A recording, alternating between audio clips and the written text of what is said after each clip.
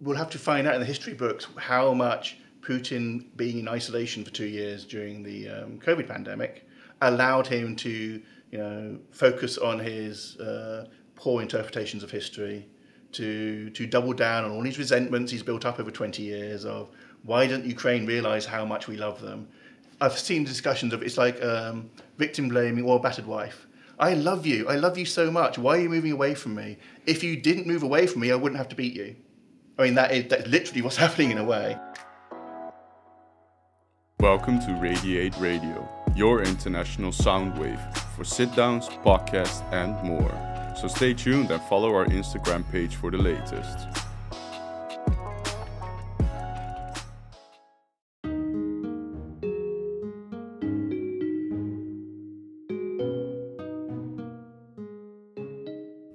Okay, welcome everybody to the 6th episode of In Retrospect. Right now we're in the studio with Dr. Freer.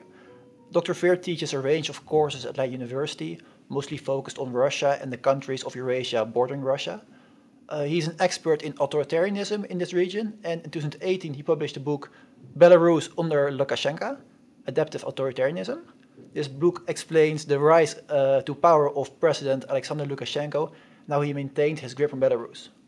Today, however, we're going to interview Dr. Freer on another strongman in the region of expertise, and this is President Vladimir Putin. Vladimir Putin ordered the invasion of Ukraine on February 24th of this year, causing a shockwave around the world.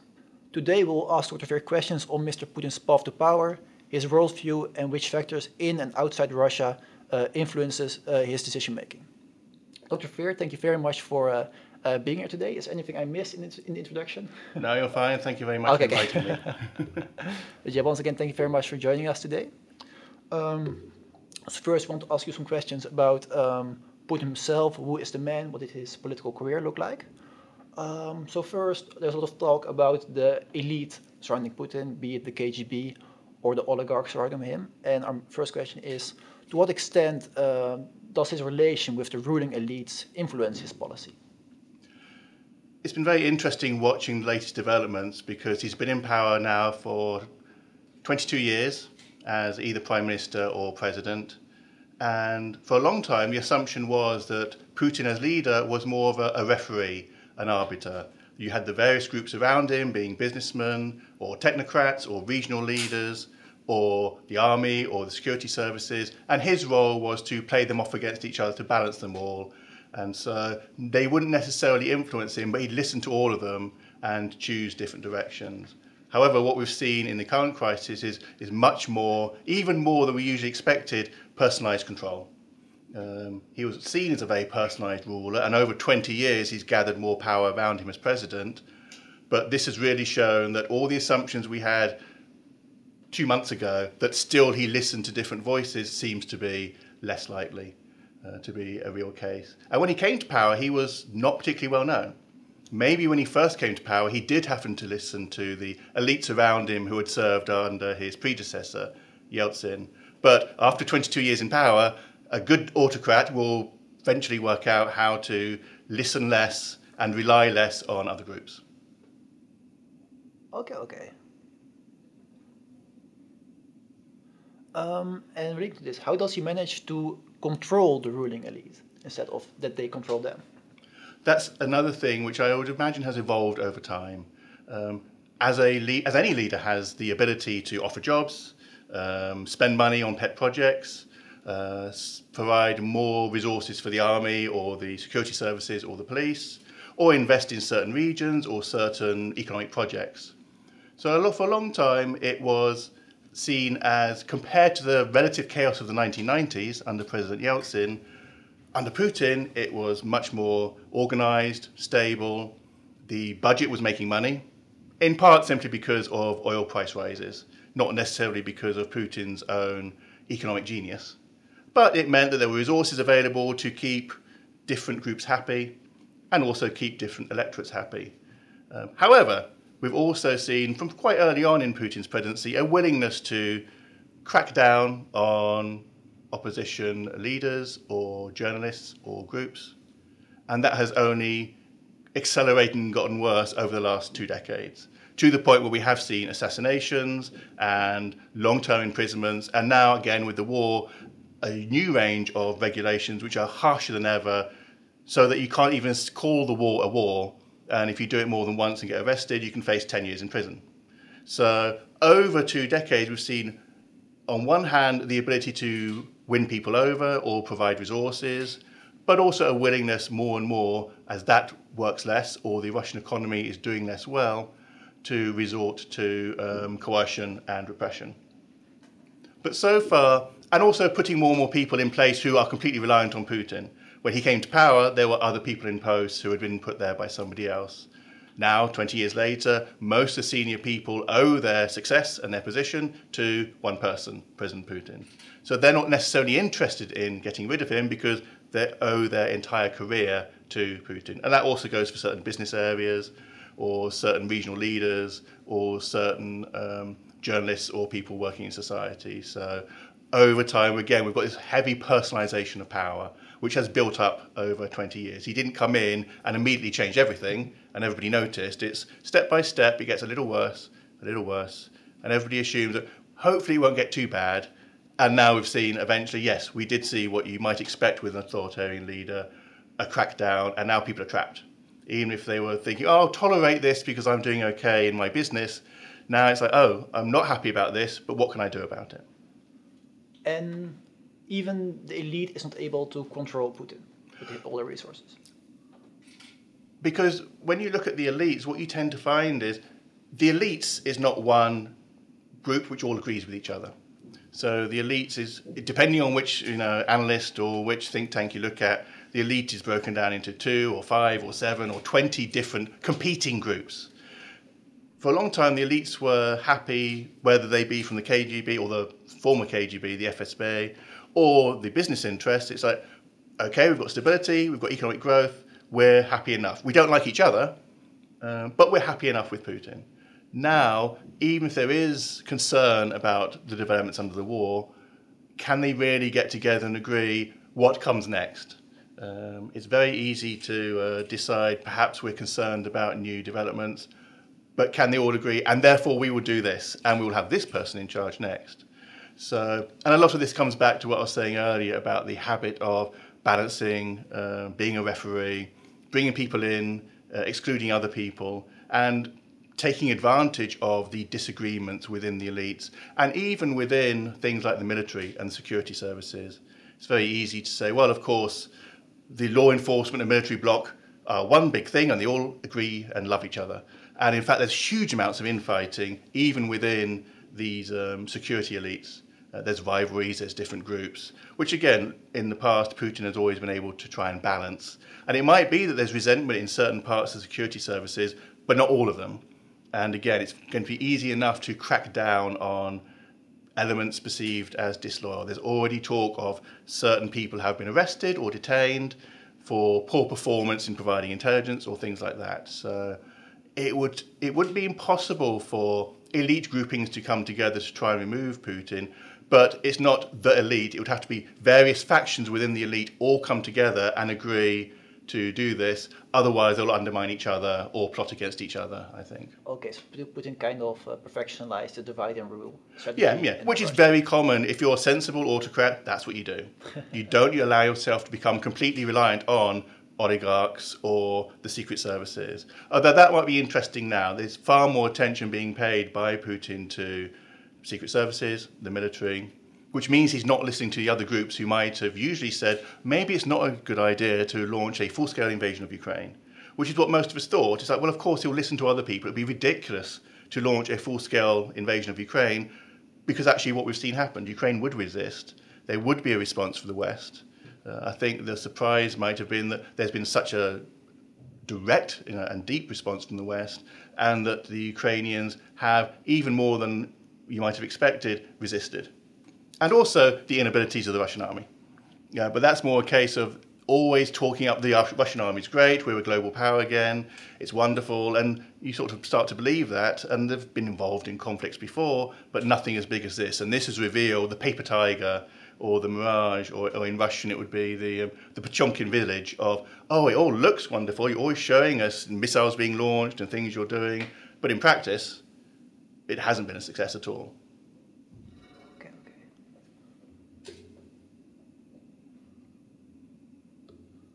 And we're not talking about elite, but if you look at the common people of Russia, do they play any role in how Putin shapes his foreign policy or maybe his domestic policy, or is it just elite he cares about? Well, I think the fact that so much attention is paid to giving the appearance of overwhelming victories in elections and state-run polling agencies providing figures which demonstrate huge amounts of support, there must be a concern that it has to be seen, that people must think this has got genuine backing, and more importantly, that the Russian people think this is what everybody else thinks. If I disagree, I must be wrong. However, you're not necessarily going to have a lot of cases in which ideas or responses or lobbying by the general public are going to make much change. And even elections don't really change anything. You have a party of the ruling elites, and even the opposition, in quote marks, parties in the State Duma are very, very loyal. So they don't really inform policy or decision making. That's done within the presidential administration. I think there's also concerns in the leadership that you can't control. If you start listening to public opinion, you can't control that. There have been occasions, certainly throughout Putin's presidency, when there have been complaints about socioeconomic matters. Back in 2005, there were plans to change the welfare system, which produced big protests across the country, and that did reverse policy.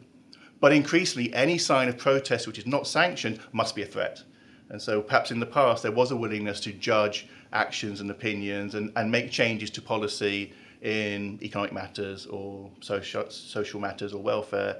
That's all just gradually been worn away. And now, if you have a protest which we haven't sanctioned, you must be backed by the West or the CIA or the Polish or whoever else. So that's gradually been worn away. But there is still a feeling that we have to let the public know that we have support. It's not a complete totalitarian system where we don't care what people think. We will just crush them. But now it's more a case of we must make everybody think that we are right and everybody else thinks this as well. And so if you disagree, you're the outlier, you must be wrong, shut up. So it's trying to manipulate popular opinion rather than listen to public opinion or appeal to public opinion. But it's not a complete. They still have elections. Well, there's talk today I saw of cancelling this year's regional elections, but for the moment, they have to have the pretense of this is the will of the people, we have elections, we're listening to them. But the reality increasingly is we want to have an election so that people see we have an election, but we're not really bothered about what you as a voter wants. We want you to think that everybody else wants what we've already done. So we have seen protests, and we've seen them in the past, but there's not too much concern yet that this is going to be a big issue. But the fact that they've changed the law so much in the last 2 months to crack down on any form of protest, offer even harsher prison sentences, shows that there is concern that we have to be aware of public opinion. This could turn against us. If enough people turn against us on the street, that could be a problem. So we have to preempt that and try and make sure we don't get to that stage. And part of that is trying to convince the common people that everybody has agreed this is fine, don't worry about it, nobody disagrees, we're doing the right thing. That's really interesting. And looking at another part of this is more the elite, perhaps. Mm-hmm. Yeah. But in what way does the Russian Orthodox Church influence Putin's policy, or is it more the other way around? The Orthodox Church is always interesting. We just had Orthodox Easter this weekend. And it's been interesting to watch the Orthodox Church regain power after the collapse of the Soviet Union. I think it's probably going to be more the case that the Orthodox Church leadership has allowed itself to become a mouthpiece or represent the interests of the authorities rather than persuading the authorities to take a more orthodox or traditionalist line. I think there's some sort of mutual support there. It's been useful more recently, since about, 2012, when Putin came back to power, to play up traditional values and things like that. So then it's become useful for Putin to play up the Orthodox side, and then the Orthodox side has been willing to jump on that and take advantage of that to get more profile and interest and things like that. In the first decade of Putin's presidency, there wasn't that much focus on things like traditional values, conservatism, plots by the gays and the lesbians in the West to come and corrupt poor, sweet, innocent Russia. Because in the first decade, the priority was economic growth, prosperity.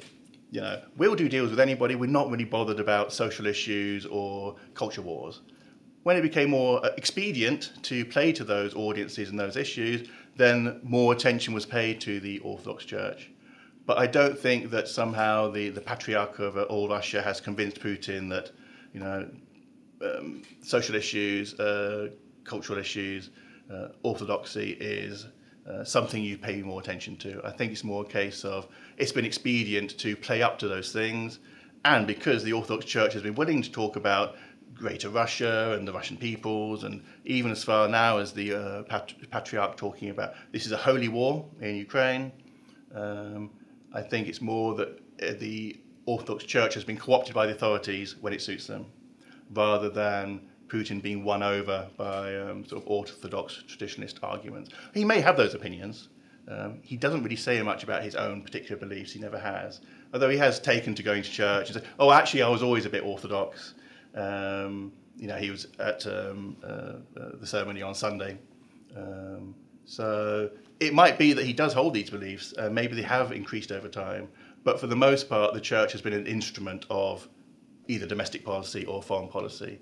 And for the most part, most of the Orthodox Church has been willing to take on that role because they benefit from it in terms of attention or exposure or perhaps access to projects or funds. There's also maybe the fear that repercussions will happen?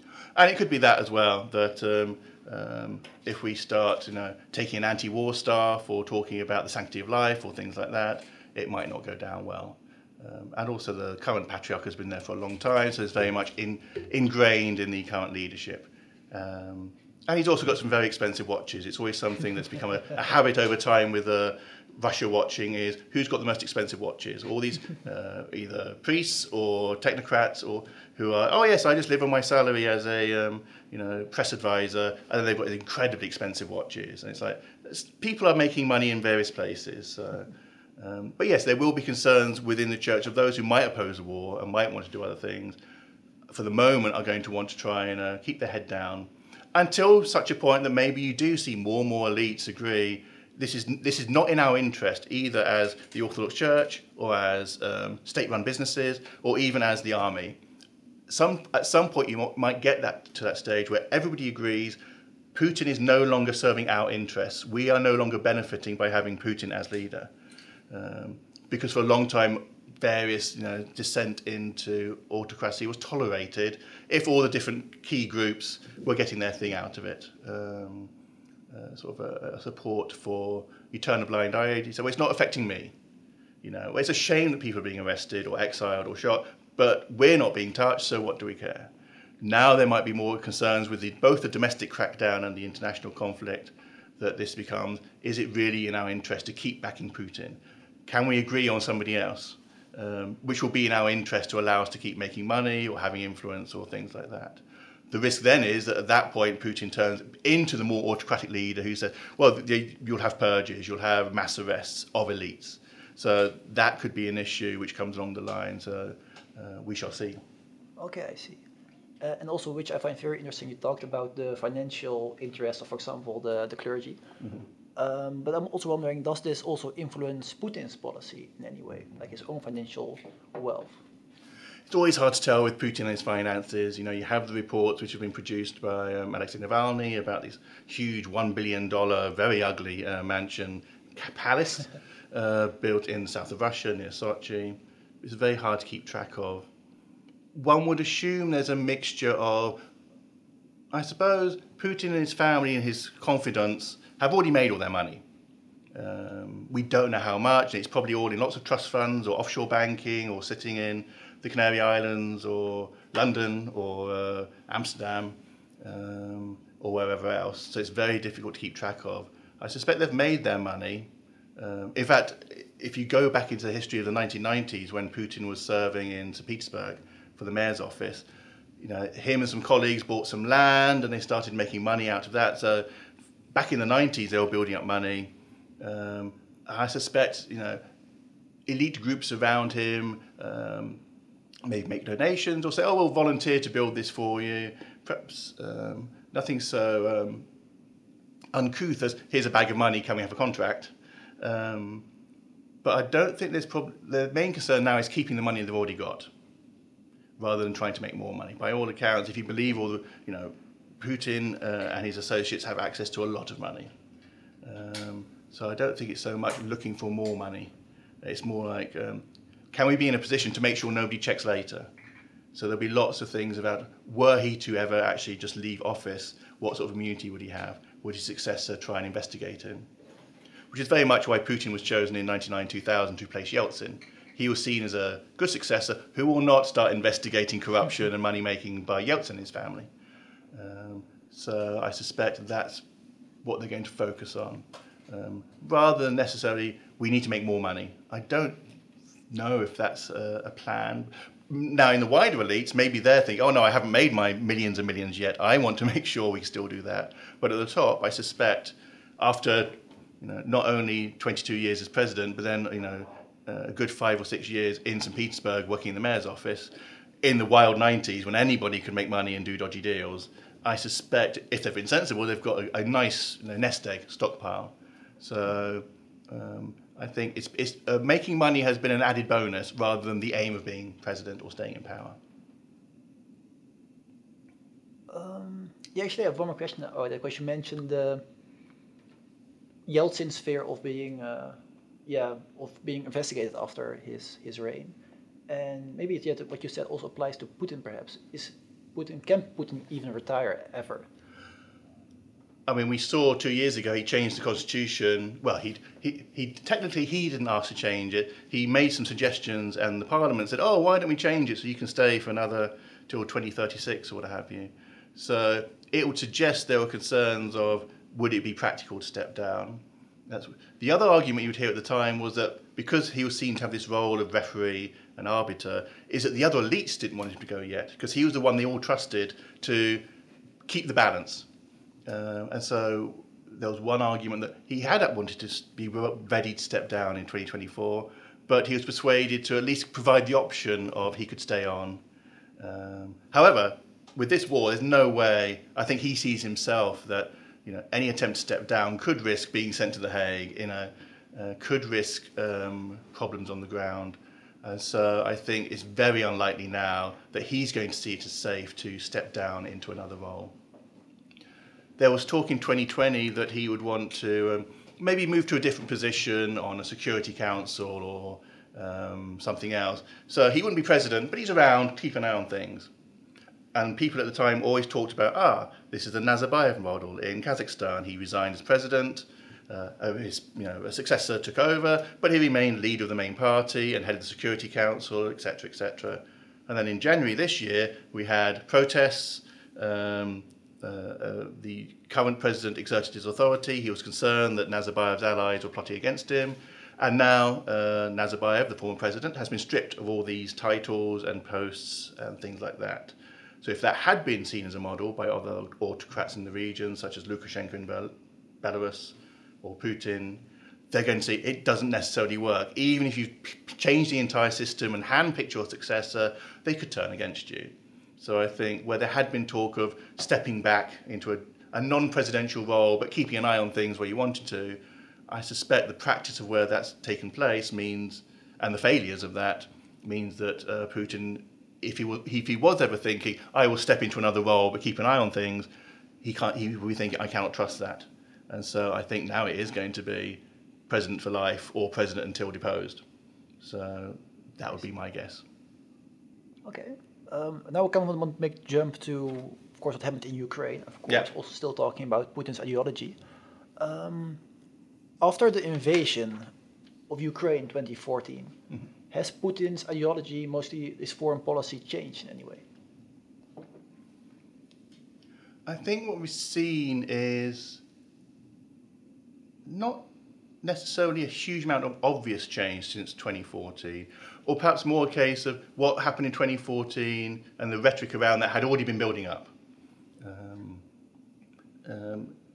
2014 was a surprise in that they actually went ahead and annexed Crimea, but all the talk around it wasn't particularly new. You know, just the complaints about Ukraine or NATO or the West or things like that. And a lot of it would stretch back to the Orange Revolution in Ukraine back in 2004. I think that's when you see Moscow and Putin starting to pay more attention to Ukraine as an issue or a threat. But we'd sort of settled down into a status quo, I suppose, to a certain extent from 2014.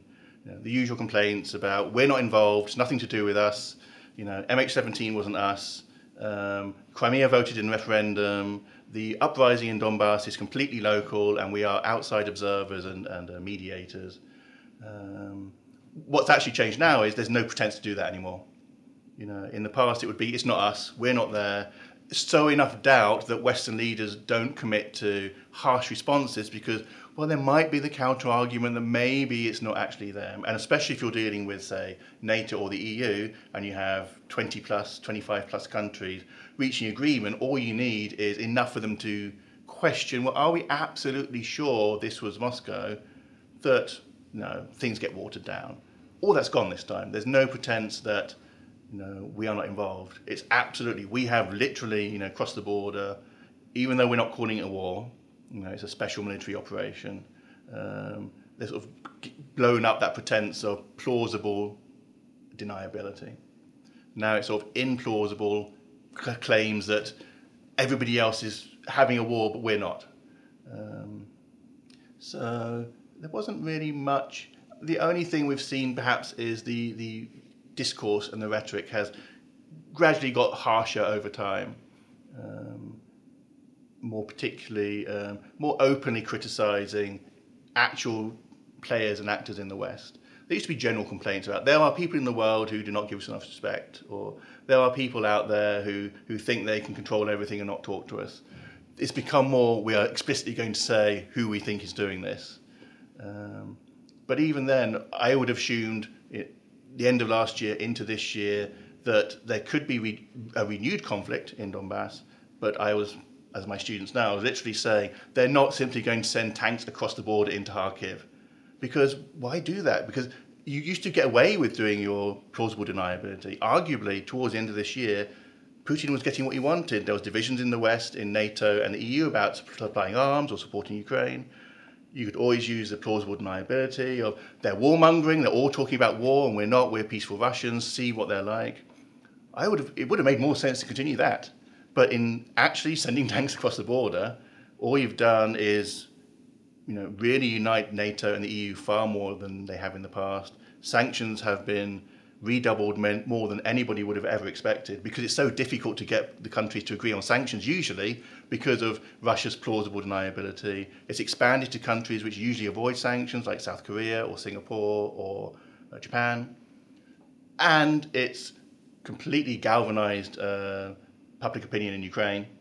And it's demonstrated how bad the army is in practice. When it's faced with a real conflict, there's always talk of, well, look at Syria.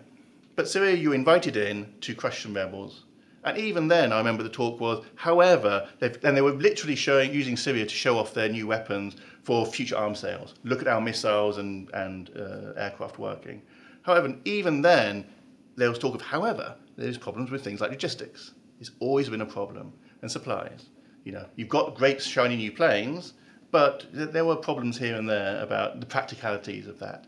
And it's always, well, they'll learn from that and they'll improve on that. And then we got to this year, it's like, oh, they still haven't. You know, this was a problem with the invasion of South Ossetia back in 2008. It was noted, yes, it was a 5-day war, great. However, it really showed off problems with logistics. And I really would have thought that by now, with the huge amounts of money they've spent on the military, they would have improved that by 2022. But it's been real, oh no, you haven't. You've got all these shiny new military kit, which you love to show off at arms fairs, or in simple little conflicts, say Syria. But when you're faced with an actual invasion of the largest country wholly in Europe, that's a different thing to South Ossetia in Georgia, or being supporting an existing regime in Syria. And it's really shown that, oh, you can do small wars. with small enemies if you're being opportunistic. But if you actually want to try and invade Ukraine, it's, we're 2 months into this now, and they're still having issues with logistics and supplies and things like that.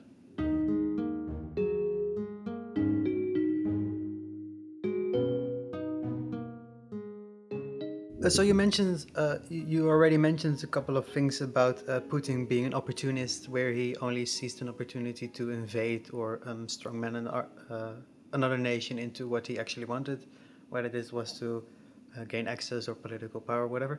And in the past couple of decades, we have seen a debate in NATO and the EU as well as to what their relationship with Russia it should be, even so much as to question the necessity of NATO itself. Yet with the ongoing conflict in Ukraine, this has completely stopped and reversed itself. What does this mean for the necessity of NATO? Is this a temporary thing, or do you think this will change the entire future of it? NATO-Russia is always a big thing. There's been lots of debates. What's interesting is, if you look back at the 90s, in many ways, NATO and the EU were sort of trying desperately to be nice to Eastern Europe and the former Soviet republics without actually offering membership. That was seen as a big thing, again, as it is today, talk of antagonizing Russia. So eventually we did move into enlargement and expansion, but initially there was often talk of a Russia first policy, that the West didn't really know or understand a Ukraine or a Kazakhstan. But let's focus on Russia. Russia's big. Russia's got nuclear weapons. Russia's being friendly. Let's have a good relationship with them, and somehow, magically, if that works, it will just work for everybody else. But over time, other countries started to say, well, wait a minute, we exist, especially Ukraine towards the end of the 90s. They had, for a while, they managed to agree with the US that there'd be regular summits between the Ukrainian president and the American vice president. But a lot of it was trying to please Russia. So even when it came to all the debates about enlargement, before that, NATO and Russia signed the Founding Act, which was supposed to agree on progress coming forward. And at no point in that did Russia insist you never expand or enlarge. In 2002, with the next wave of enlargement, when relations between the West and Russia were probably the best they were this century, they created the NATO-Russia Council, which annoyed many of the new members. Say, wait a minute, you're trying to give Russia a voice in this? We joined NATO because we've always been concerned about Russia. But the idea would be, Russia wasn't going to be a member, but they could sit in on councils and hear discussions and so on. Once you had enlargement, you had far more members who were far more concerned or wary about Russia, which is perhaps why Russia was worried about enlargement. Because once that happened, you'd have more people who would have recent memory of being under Moscow's rule. All that sort of collapsed and fell away. It started to fall away after the war in South Ossetia. But once we get to 2014 and Russia annexes Crimea, then NATO starts to much more seriously consider, listen, we've tried to not antagonize Russia, we've tried to include Russia in our discussions, and it didn't prevent anything. Maybe we should actually be aware or start really actively seeing Russia as a threat. And the rhetoric coming out of Russia by Putin's return to power in 2012 was far more about the greatness of Russia, rising power, and the decadence of the West and things like that. So in many ways, for a long time, you could argue that the West was attempting to not antagonize Russia, but even by really actively attempting not to antagonize Russia, you can always find excuses and no, we're being antagonized. This is a threat. We have to do something about it. So I think it's sort of in many ways, I've heard this before, that many of the new member states have said, you kept saying to us, oh, stop being a Poland or Latvia complaining about Russia. We're beyond that. These are all your old historic prejudices. We can work together. And now they will say, we told you so. We told you when we joined that you have to be cautious about Russia. And now it's like, oh, well, maybe, unfortunately, at least under this leadership, we're going to have to assume that this is a military threat we have to contend with. Hence, Sweden and Finland talking about joining again. Hence, looking at reinforcing NATO's eastern flank, which again had been really reduced from the 90s onwards. Once it was all about the war on terror, and it was Iraq, and it was Afghanistan. the presence on the ground in Eastern Europe was pretty low until 2014. And then you start seeing a renewed build-up, rotating forces in the Baltic states and Poland and Romania, which then, of course, leads Russia to say, well, of course, you're building up your forces, you're a threat, but you can always pick and choose which parts of the story to then justify your own actions. So, of course, you can make the narrative in Moscow that we have seen they made promises about enlargement, and look, they're building up their forces in Eastern Europe, and we've done nothing to provoke that. And so therefore we have to build up our forces. So I suspect this is going to be a longer term thing. Even if Putin was to drop dead of a heart attack tomorrow, or even if the elites plotted against him and persuaded him to retire and go and play ice hockey somewhere, this does not mean that the next day there'll be democracy in Russia. The most likely thing, as is often the case with the collapse of an authoritarian ruler, is that his replacement is sort of authoritarianism light. So there would still be concerns in the West and elsewhere about, okay, who is this new leader, and are they really going to be less belligerent and militaristic?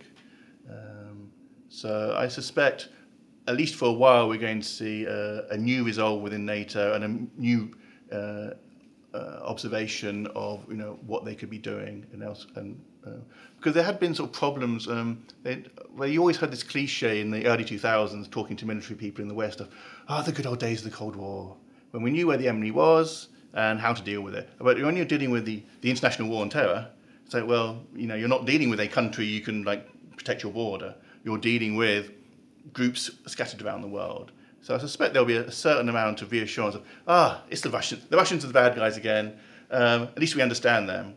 But even that's not true, because the Russian policy at the moment militarily is not the same as Soviet in terms of tactics and so on.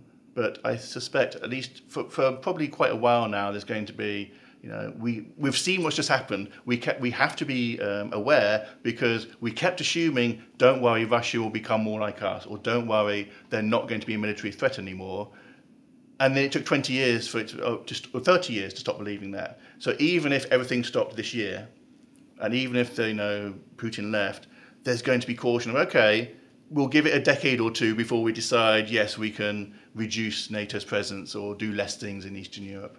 And there's going to be pressure from Poland and the Baltic states. And ultimately, if in 20 years Ukraine was ever to join, they're not going to say, okay, we've joined, now have a great relationship with Russia and forgive them everything. Depending on what sort of transition, were there to be one, was to happen, who knows? Maybe it would be an extremely successful transition towards a democracy. But they're very, very rare. Just look at the history of authoritarian collapses in the last 50 years. There's always the hope. But you probably have to go through one other autocratic ruler before you then have a more successful transition to democracy, which is what we've seen in places like Georgia and even they're struggling to what we'd call a full liberal democracy, but they're far more progressed than Russia or Kazakhstan or Belarus. So you've touched upon a great many things here. I would like to address first where you talked about Putin or Russia's fear of NATO expansion or aggression towards the Russians itself. In your opinion or expertise, is this merely a facade of Putin's propaganda, or with the talks about incorporation of Finland and Sweden and this renewal of NATO energy and liveliness, is it actually justified for him or the Russians to think it is? I think what's interesting when it comes to attitude towards NATO enlargement, for example, is up into the early 2000s, I mean, Moscow would grumble, but they wouldn't really put up too much of a fight or a challenge to Poland or even the Baltic states joining NATO.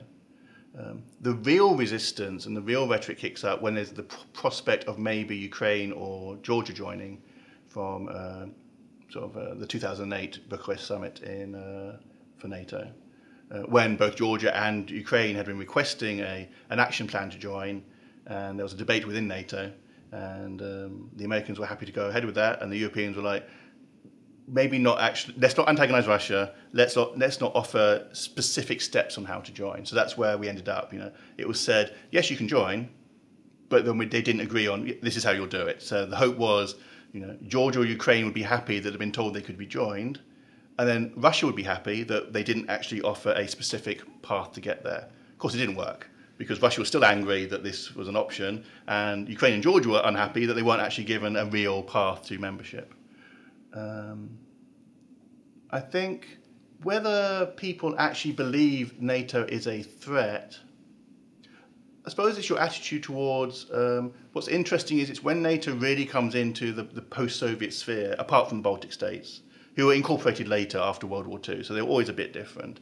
It comes into, no, this is Russia's privileged sphere of interest, as Medvedev called it when he was president, or Putin's talked about his red lines. It feels almost like, and as we've seen in the rhetoric now, is that the near abroad, as it's known in the post-Soviet space, well, no, as it's known in Russia, they're not abroad. They're sort of nearly abroad, but they used to belong to us. Once they got into that territory, it feels more like, no, you're asking for a bit of Russia to join NATO. And so I think that's when it's like this far, but we still think we have control over this area and that they should do what we tell them. So any attempts to move towards either EU or NATO in that part of the world is seen as a step too far. And then maybe we're really concerned we're going to lose what our rhetoric or my attitudes or my history tells me is part of Mother Russia. Regardless of what those countries think, of course. They're small countries in between Russia and the West. They have no say in the matter, would be the perspective from Moscow, and to a certain extent probably from Brussels and Washington. You saw some of that in the debates about before the war started, of people going, well, maybe you could do this, or maybe you could agree to be neutral, and try not to antagonize Moscow. Why don't you agree to be neutral? And then that didn't happen. But then, that's why it seems so odd that Russia went ahead and invaded, because concerns in the West about possibly having a war meant pressure on Kiev to make concessions, and no pressure on Moscow to make concessions. All that's gone now. They're never going to get back to that point. So that's why it seems such a ridiculous decision to invade. I assume the assumption was it'll be quick and easy, and now they're stuck because it's not been quick and easy.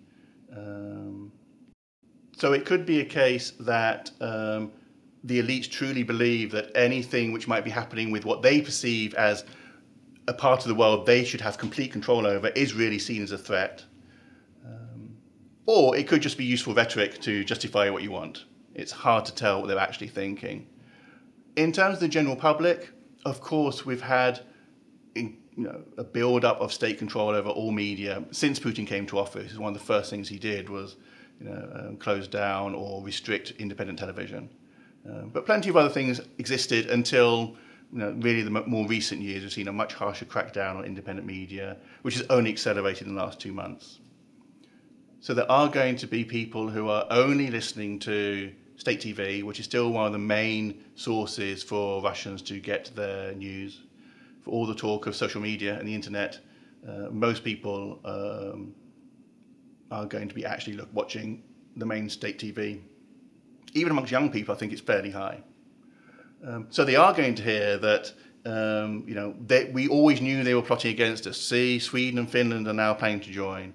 And all the rhetoric is that the only reason we're doing badly in the war is because actually it's not a war it's not a special operation. Sorry, if I'm going to be taking the Russian point of view, it's not a special operation against Ukraine.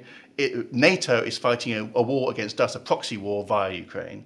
And that everything being done by Zelensky and Kiev is actually being plotted in Brussels and so on. So if you're being constantly told that, if you were expecting a quick victory and they're not thinking, why has it taken 2 months?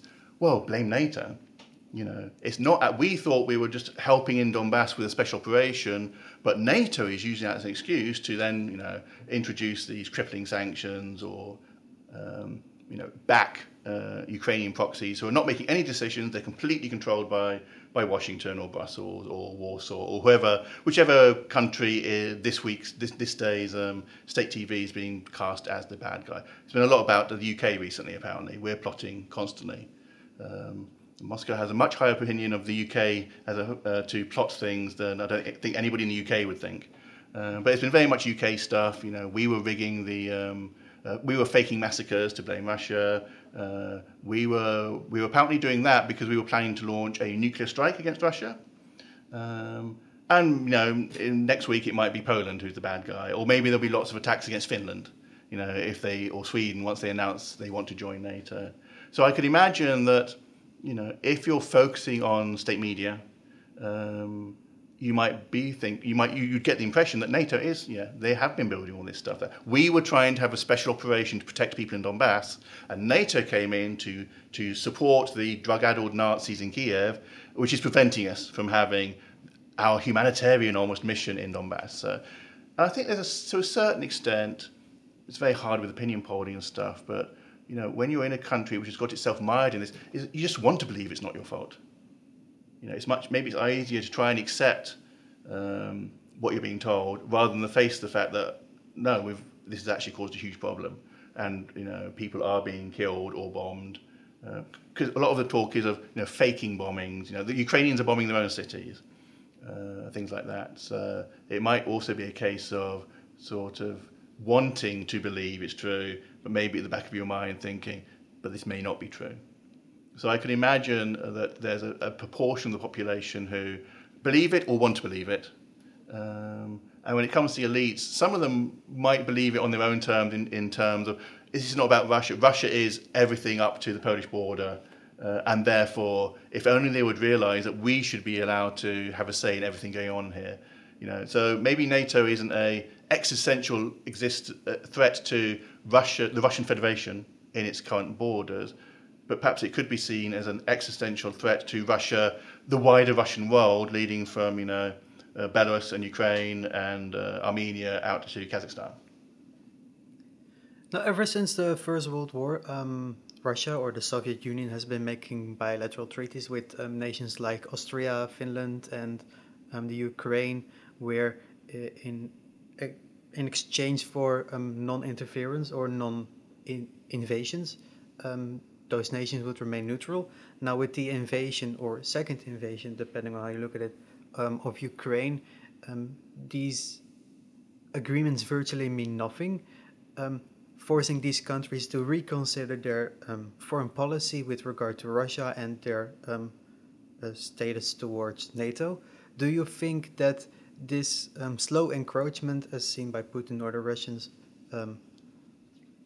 towards their borders or their sphere of influence has anything to do with? Why would they all of a sudden risk so much, where Putin first was an opportunist and now he just seems like somebody who is taking huge costs over absolutely nothing? I think if we look at what was being discussed in the lead up to the actual war, all the focus was on, all the rhetoric coming out was about NATO. What's NATO doing expanding? We're concerned about NATO doing this. It was in the lead up to the war, it was talked about NATO is the problem. However, once we have the war, there's almost no mention of NATO. It's we're going to go in and demilitarize and denazify and rescue the Ukrainian people from their drug-addled leadership. And suddenly, NATO was off the agenda. So one starts to suspect maybe it wasn't about NATO.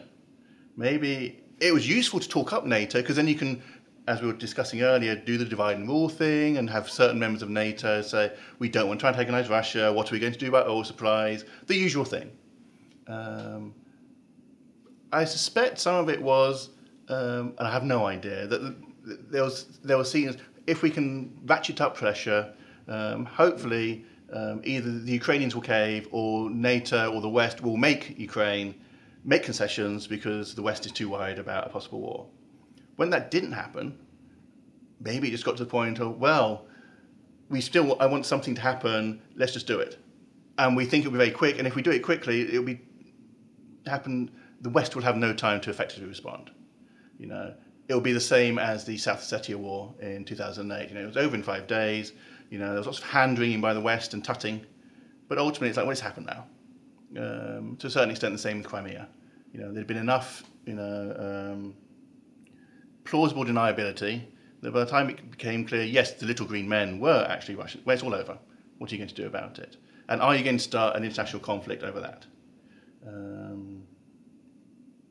And then with the attempt to manufacture uprisings in Donbass, that wasn't as successful. You didn't see, eastern and southern Ukraine fall in the same way. And we had that stalled thing of, tiny rump republics in the Donbass, a typical frozen conflict, as they're called in the post-Soviet space. There's no political solution, but for the most part, the fighting has stopped. And some of those have been going on for 30 years. You might have expected we then have a quarter of a century of frozen conflict in Donbass. And you can always meddle and cause problems doing that. So my assumption always was, if necessary, maybe provide some more arms for Donbass, or maybe, send some troops in claiming to defend people there. So that was always my assumption up until the war started, that there's not going to be crossing the border with tanks. It'll be more meddling in Donbass, with the possibility of plausible deniability, because why not? That's what you've done in the past. So then it comes down to maybe just ego or prestige, or, just deciding, we're going to do it. Putin or his elites around him, or his small group of close associates, more likely, because most of the elites, the wider elites, were seen to have been left out of decision making, particularly if they were not in the security service or the military. Maybe it was seen as, this will be my legacy. I think it's going to be 70 this year. So, maybe it would have been, if I've united the Eastern Slavic lands, maybe they will let me retire at 2024, in a blaze of glory. But it hasn't happened like that. So we shall have to see what's going to emerge on that front. But I think, oddly, all the things that Putin has complained about in the past, they're providing arms, they're trying to expand into other areas. The Ukrainians have become very anti-Russian or Russophobe. Well, he's created all that now. Sweden and Finland have managed to not talk about joining for a long time, and now they will. My friends in Ukraine who are from Eastern Ukraine and speak Russian, I notice now are using Ukrainian a lot more on their Facebook pages, and are being extremely anti-Russian state. Not anti-Russians, because many of them are ethnically Russians, but I think the other potential danger in the future, whenever all this is evolved, you are going to see a much larger sort of extreme nationalist element than ever existed before, depending on how the war pans out. So it might be that ultimately Putin will create, this war will create all the things he's complained about in the past, and he'll have nobody to blame but himself. Despite many phases in Europe turning against the Russians, especially in Ukraine, of course, despite this, a lot of politicians, especially far-right politicians, have not done so. Where we've seen in elections, such as with Viktor Orban in Hungary and Marine Le Pen in France, that they still remain some type of alignment with Putin's ideology or Putin himself. How do you explain in such times where this man is seen as one of the biggest monsters in Europe that politicians can get away with sort of aligning themselves with him? I mean, a lot of this we see probably going back again about a decade. You start seeing parties on the right, on the far right, and also parties on the left, to a lesser extent, latching on to Putin and Russia. And in many ways, they're also using the image of being seen around the strongman for their own benefit. It was noted that Marine Le Pen pulped and destroyed all the campaign leaflets which had featured her with Putin, because she knew that would not be seen as popular. And lots of far-right parties have done that in Italy as well. Thierry Baudet is one of the few exceptions who is still proudly supporting Russia. But lots of other leaders have distanced themselves from Putin, which sort of demonstrates they were only ever fair-weather friends. When it suited them, great, we will all take money from you, we'll go and visit Moscow. But once it becomes difficult, we will not be cheerleading for you in the West.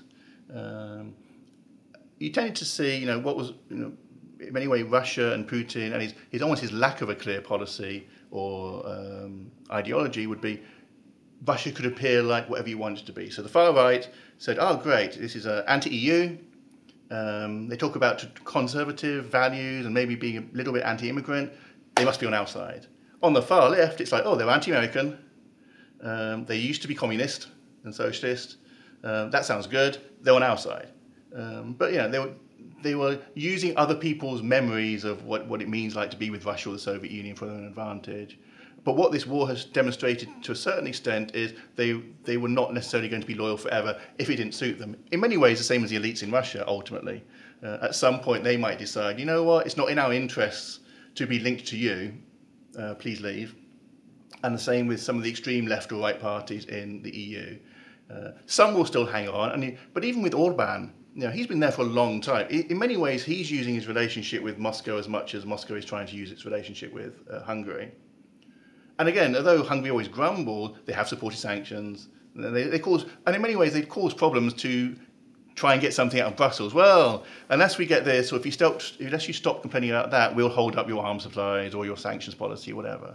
But even since 2014, Hungary has not caused sanctions to collapse. So yes, for a while it suits him. I would imagine, I'm not an expert on Hungary, but I imagine part of it is, if we talk up our relationship with Russia, if we say nice things about Russia, if we complain about Ukraine, to make us shut up, the EU will make a concession to us. I can imagine that's the policy. You don't stay in power for as long as Orban has without some wily, politicking. So that could be an issue. So both sides have used each other. And what you see, I think you saw with Marine Le Pen, is that she moved on to more of an anti-war rhetoric. So we shouldn't have a war. So it's still sort of what Russia would expect, but not talking about, actual pictures of her with Putin. Or Geert Wilders with... well, actually, I don't think Geert Wilders ever got to meet Putin. He's been to Moscow. I always use a photo in my class of him at the Foreign Affairs Committee of the State Duma, but I don't think he's ever actually... I don't even know if Thierry Baudet has actually ever been to Moscow. He always talks things up, but I don't think he's actually... I don't remember seeing pictures of him in Moscow. I don't think so, no. No. I don't think so either. Maybe that's why he's still so loyal. He's never actually met... But I also want to talk about the internal politics, because it's been said that before the elections in Hungary, Orban was a lot more anti-Putin, and now that he has won, he is taking a bit of a softer stance. Do you think that this could be a more common Better? More common pattern in all of right-wing politics in Europe, that when it suits them, they will abandon Putin as far as they have, apart from Thierry Baudet right now? And do you think they will come back to him once this ordeal is over? Well, I suspect once this ordeal is over, I think for this ordeal to actually be over, there will not be a Putin in power at the end of it. However that comes to pass. Now, this could mean that this ordeal is over in 5 years. We could be looking at, a long-term trench warfare in, eastern Ukraine, in which case I imagine all politicians in Western Europe might also be thinking there's also the risk of at what point does it become too painful domestically to continue to provide support for Ukraine? When people start saying, why should we be helping these Ukrainians when my shopping basket is going up in price, or things like that. So I think as with all politics, there's a risk that certain politicians will become less vocal in support of Putin when it suits them, but equally in the medium term, maybe more and more politicians will be more quiet about their solidarity with Zelensky in Ukraine when it suits them. So, but that's politics and that's international relations. So it's been interesting to see the appeals to public opinion in the West and the successes that Zelensky has had with, as a former comedian and with a lot of performance experience, to really keep support across a wide range of countries who are going to apply pressure to leadership. I think interestingly, they've probably understood that we've seen what happened in the past. Resets, concessions, oil prices, things like that. Elections coming up. It's like, however, I'm going to have an election next year, and people complain about energy prices. So maybe it's been 3 years. Come on, let's just make some concessions. A certain selfishness, whether it's a right-wing politician or a left-wing politician in Northern Europe or Southern Europe. So there is going to be that element. So I think it's been interesting to see very much trying to appeal to the public, direct appeals to publics that Zelensky has done, not only through broadcast to parliaments, but also YouTube videos or things in various languages. So it's going to be, which Russia is not really attempting to do. They've got their domestic state propaganda, which is basically running practically 24/7, which nobody outside Russia really believes, just gets mocked. But if that's going to work for you domestically, then they're going to focus on that. Maybe they're not going to. And with Sputnik and RT being shut down in much of Europe, maybe there's no attempt to try. There's no point trying to convince the West. We must try and make sure that our public is completely behind us, or if they're not behind us, that they don't dare to actually challenge us. And there may be elements of the rest of the world. For all the talk of an international pariah, well, actually, a lot of the world is still trading with him. Depends what you want to look at. Not a lot of support in the UN General Assembly, when it was only, I think, Eritrea, Belarus, North Korea, Syria, and somewhere else I can't remember, criticize. North Korea, Belarus, Syria, Eritrea. Cuba, maybe? Maybe Cuba. Yeah. Or Nicaragua. They often support. Yeah. But yeah, so everybody else didn't. But not everybody has introduced sanctions. In part, perhaps because there aren't many, trade things, or in part, places like India are concerned about their own balancing act between China and Russia. Traditionally, India, going back to Soviet times, has been more friendly towards Russia or the Soviet Union, and they're more concerned about China. So they sort of have been staying out of things, not too critical, which is usually the Chinese policy towards criticism of Russia. Is we will abstain. We will not get involved in things. So around the world, different politicians will try and use the crisis for their own benefits at different points, and sometimes that might align with what Russia wants, and sometimes it might align with what Ukraine wants. But they're always going to be honest, following their own political interests. Yeah, that makes sense.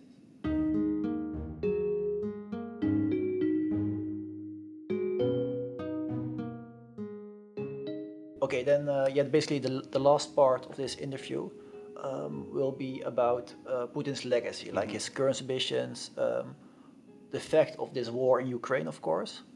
What else can we expect from him, and which legacy is he building and leaving behind? So basically, the first question is like, what is the legacy that Putin is trying to build for himself, and to what extent does this align with the interest of the Russian people? Putin and legacy, I suspect, has been much on his mind, as with many long-standing leaders. What is my legacy going to be?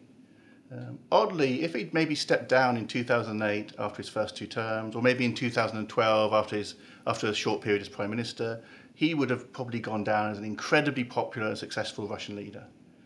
It would have been after the perceived chaos of the 1990s. You had stability, economic growth, increasing respect on the world stage.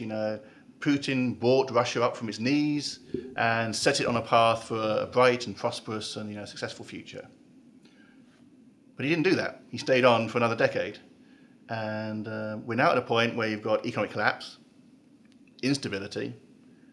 Maybe people see as your world power, but you've withdrawn yourself from the global community, globalization. There's been lots of talk of he's destroyed everything that would have been his legacy, and maybe brought Russia back to the situation it was in the early 90s or the mid 90s, the time he always compared himself to, saying, but we're not like the chaos of the 90s. So I think he's very much destroyed the legacy he would have had. I suppose the gamble was that a quick, successful conquest of either regime change or conquest of the whole of Ukraine would have been the final grand, Putin would go down as a man who united the East Slavic peoples. A comprehensive defeat and conquest of Ukraine probably would have finally pushed Lukashenko in Belarus into having to agree to a formalized union state in which he became a second fiddle and lost power. And that's the nice thing to go out on. Putin, almost a Tsarist, the uniting of the land. He rebuilt the Russia of Tsarist times. He can probably ignore Central Asia or the Caucasus, but this would be enough. And you'd use the rhetoric of, and these people wanted it. That the Ukraine was being corrupted by MI6 or the CIA, and the Ukrainian people really wanted to finally be brought back to Mother Russia. And when you look at the Eastern Slavs, there's always talk of family. They're brotherly nations. It's Mother Russia. And maybe he believed all that, which is why they pushed through with this ill-planned invasion, which wasn't really built to be a proper invasion. It also shows, for all the talk of the build-up, the first wave of build-up was about a year ago of troops, and then it was renewed in the autumn. Maybe it was for show because they didn't actually plan for an effective invasion. Maybe lots of people involved thought, yes, we're building up because we can. It would apply pressure, coercive diplomacy, as they call it. We know what the West's like. We can divide. They'll get divided. They'll panic because they don't want a war and they want oil and gas from Russia. They will lean on Zelensky and the Ukrainians to make some concessions that we would then not feel worried. Of course, we now know that even if that had happened 5 years later, there would have been a complaint about something else. Even if Ukraine had said we will be neutral, or we promise not to try and join NATO. The rhetoric which has been used now about the Ukrainians are not a real people, they don't have any sovereignty. Another excuse would have been found to engage in invasion, even if it wasn't any NATO stuff or EU stuff. So I think that's a clear thing now. So I think the legacy, for him, the legacy will probably end up being he was the one who, having been present at the recovery of Russia, was ultimately present at the next downturn. It just depends on how seriously the collapse or the internal strife becomes in Russia, whether it is just a palace coup and he's ousted, or whether it just leads to discontent, violence, successionist tendencies within the Russian Federation itself. So we'll have to see whether it's just like, he's the cause of another dip, or he ends up being the cause of another major decline, or even bits of the Russian Federation seeking independence or dropping off or things like that. And maybe it's kind of like speculating, so I'm sure you want to be cautious with this, but is it likely that he will be ousted from power? That's probably the 50 million euro question. And I expect a lot of people would like to hope that's how it gets resolved, because then we don't have to have a war and we don't have to spend too much money on stuff. That the Russians do it themselves, or it's done internally. It could happen, but I think at the moment not in the short term. As we said, there's too many, for all the centralization of power, there's too many other people involved or implicated or depending on the existing system. There might be certain groups who are benefiting from or enjoying this conflict. So to actually bring together unity within the security and military services, that they all agree they're going to remove Putin, because that would be the issue. Even if the military did, but the security services didn't, you've still got the security services who are going to be able to undermine or challenge the military. Or even if regional leaders and economic elites agreed he has to go, they haven't got any of their own resources to then challenge. Or if the military and the security services are fine, you're all going to prison. They can't do anything about that. But there could come a point where it just becomes untenable, that things are going badly for everybody else in the elite, that they agree that something has to happen. And then the next step would be that they agree what that something should be. And then it's the issue of, okay, who is the successor? Because it could also be, what if there's a military coup? You don't have many of those nowadays, but it's not impossible. If things go badly in Ukraine, and then Putin starts blaming the military, it's like, you're all terrible. You're going to be dismissed. It's like, wait a minute, it's your decision to send us here, and it was your secret services who gave us wrong information, something like that. What if that happened? Which wouldn't necessarily lead to democracy. It would lead to a military leader who might then double down and say, right, now we're going to fight a proper war, and we're going to go on a complete war footing, and we'll have full conscription and mobilization, and it leads to something even worse. And we go, well, at least with Putin, we didn't have all this. Who knows? Or it could be that it's just like popular protest. It becomes to the point where whether it be liberals, middle class in urban areas, but also more and more people who are seeing problems with the cost of living, or ultimately more and more bodies of sons coming home, that the public says, we do not tolerate this anymore. And you have some sort of third, depends how you count them, Russian Revolution. Depends if the collapse of the Soviet Union counts as one. But I think at the moment that one of the problems for a palace coup, so to speak, is there's no obvious person who would step in. Because again, if you've been in power for a long time, you make sure there's no obvious successor, because everybody around you will start to think, well, you're going soon, you're 70 nearly, let's start moving our loyalties towards whoever we think is going to be your successor, be it the Prime Minister or the Finance Minister or a general or something else. So if you think about the top people at the moment, Lavrov as Foreign Minister has just been there forever. You know, he's not an obvious replacement. Shoigu, the Defense Minister, is usually seen as very popular, and he's been there forever. But then this is a war thing, so if the concerns are about the conduct of the war, how can he be the one to replace Putin? Unless it's to double down on, you know, we're going to fight a proper war because the leadership has betrayed us. It's almost a stab in the back idea. Somehow they'll have to cast Putin as the problem. That we would have won this apart from Putin, and then maybe they'll play up, you know, issues around his capabilities, more speculation about his health, things like that. So all I can say is it's not impossible, but I wouldn't hold my breath and expect that it will be the immediate solution at the moment. But if we're into a 2-3 year unsuccessful stalled war, which is having more and more effects on domestic politics, domestic population, and that it's looking bad for the army, and they feel that it's not their fault, you know, you could have something like that. Or that everybody agrees that this is, we're throwing money away and we're not achieving anything. If we just got rid of Putin, then we can just maybe we'll get some concessions still. But the feeling would be that with Putin there, nobody's going to for all the talk, meet Moscow halfway, which you still hear from, you know, some European leaders. If we just meet Moscow halfway, that's going to become incredibly difficult. It'll be impossible for Ukrainian public opinion. Very difficult for Western public opinion now. You've got all the mass graves and things like that. But if you had a new leader, often when somebody's stepped down and replaced, there's a lot of forgiveness for, we don't know who this new person is like.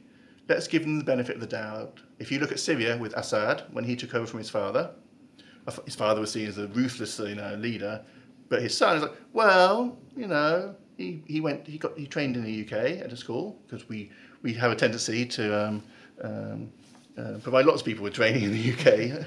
And so there's lots, well, let's see what he's like. Maybe he'll end up, maybe he's going to be harsh at first, but maybe he'll start moving towards it. You know, he didn't.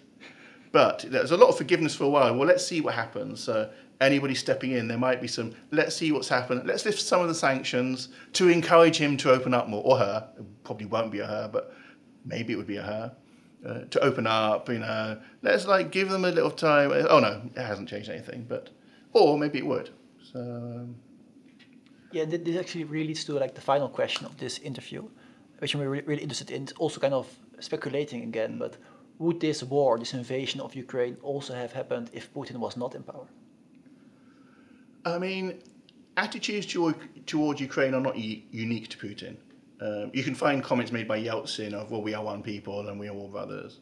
I think in general, arguably, there was an attitude amongst many Russians of we are one people, you know, we are all less, you know, they don't really speak a different language, it's basically just a dialect of Russian. I think that's gone down over the last 30 years, but now it's peaked again with all the new rhetoric and the propaganda about Ukraine. So there could have been a different person who got us to this point.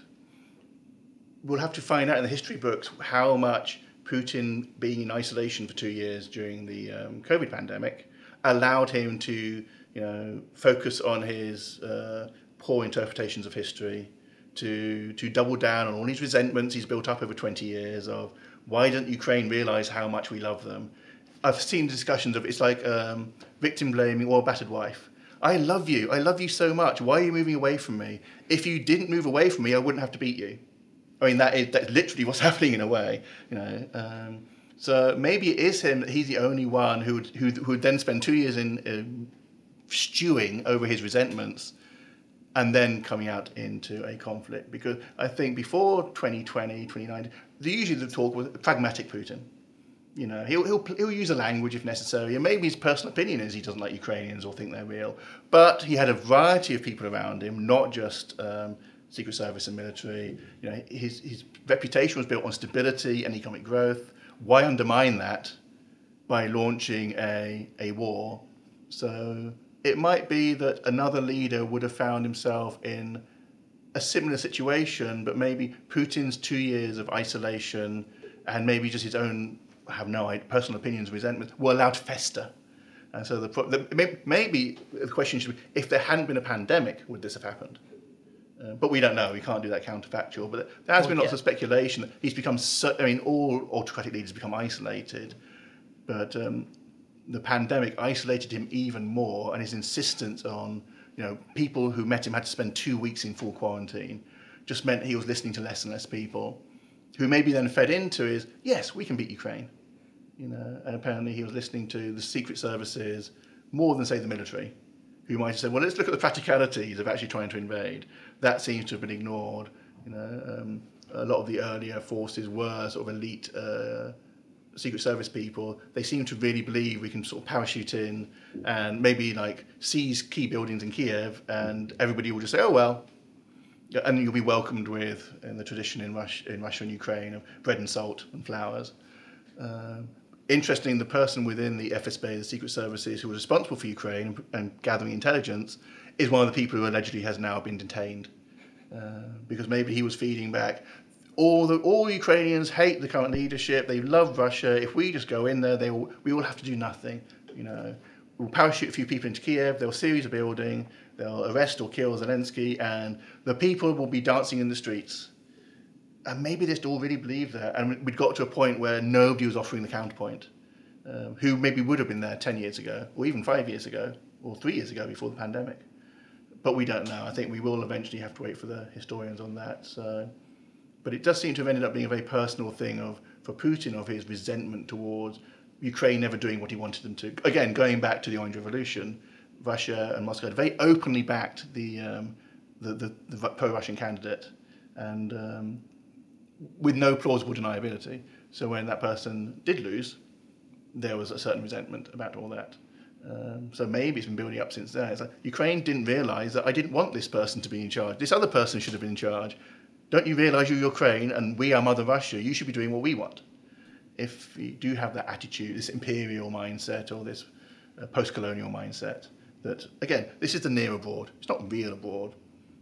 This is not an independent country with an independent identity and language. This is a subset of Russia. They speak a dialect. In Russian, they would often call it a grazny язык, a dirty language. They're just not speaking Russian properly. But in 30 years, Ukrainians have all been increasingly using Ukrainian. There is a different historiography. Same with Belarus.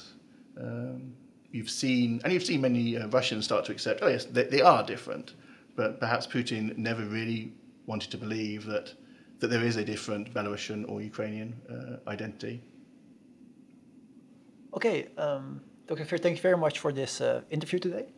We're very pleased to have you in our studio today.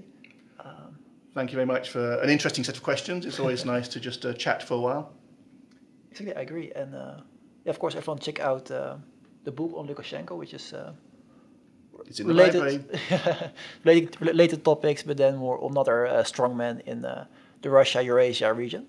Yeah, once again, thank you very much.